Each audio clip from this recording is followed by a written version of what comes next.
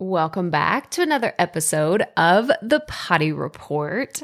So before I wrap up this series of my journey down B-School memory lane, I want to remind you that B-School closes today, July 28th at 6 p.m. Central. So go to crystalprofit.com/B-School if you are trying to register in the summer cohort. Again, go to crystalprofit.com/B-School before the doors close and registration is gone at 6 p.m. on July 28th.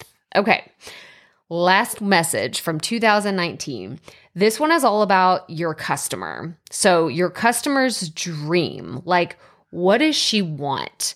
What is the thing that she most wants in the world?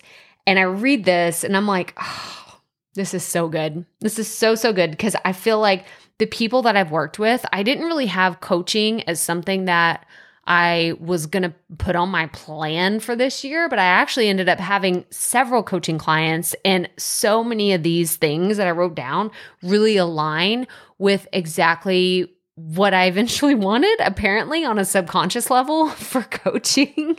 So this is what I wrote down. Like, what's her dream? What does she want? And I wrote down to snap her fingers and have a podcast. She'd love coffee time with me to talk about podcasting at least once a month. She'd be happy to interact with me and ask me questions as they come up. She'd have time for and absolutely love producing her podcast every single week. It would be fun and not overwhelming. Now, I know this is still several people listening to this. This is still your dream. You're not quite there yet. Either you haven't launched your podcast or it's not to the point of it being fun or enjoyable or the thing that you look forward to every single week.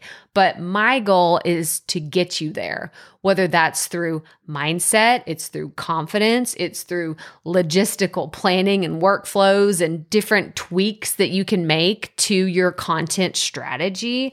But at the end of the day, I still stand by this. Like, the idea of being able to snap your fingers and have a podcast and then all of a sudden it's fun and not overwhelming, I still hear this all the time. And I wanted to read kind of the second part of this because I do see this as well. And it says, what frustrates or totally pisses her off about the current options available in your industry? And I still hear these things today. She's frustrated that everyone who podcasts has a VA to help them while she's a one-woman show doing it all.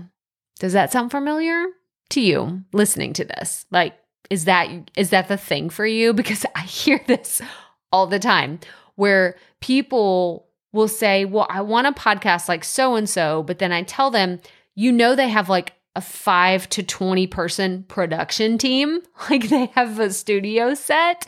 They go somewhere where it's thousands of dollars to rent that space out in order to have that kind of podcast studio, or they've invested $10,000 in equipment to make that happen. Like there is this blurred vision of what is actually real reality and what people are trying to make look like, oh, I just woke up like this and now I have this amazing studio and I didn't even invest any money. And I'm like, hang on, let's come back down to reality, because I want you to understand that you can do incredible things on a budget by yourself, and you can absolutely pave the way for setting yourself up for success when you do hire that team member or that podcast producer or the editor or the social media manager, like whoever you're going to hire and bring onto your team.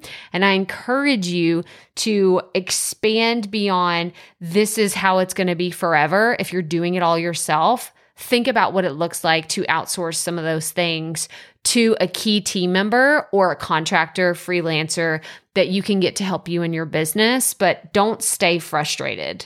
Don't stay frustrated. That's my biggest ask. So if you are looking for help with your content and all the different things, I encourage you to join us in B-School. Like I said, enrollment closes today at 6 p.m. Central. So go to crystalprofit.com/B-School to snag all of my bonuses. Join us because we start B-School officially next Monday, July 31st. We are getting started in this 4-week mini-mester, and I'm so excited.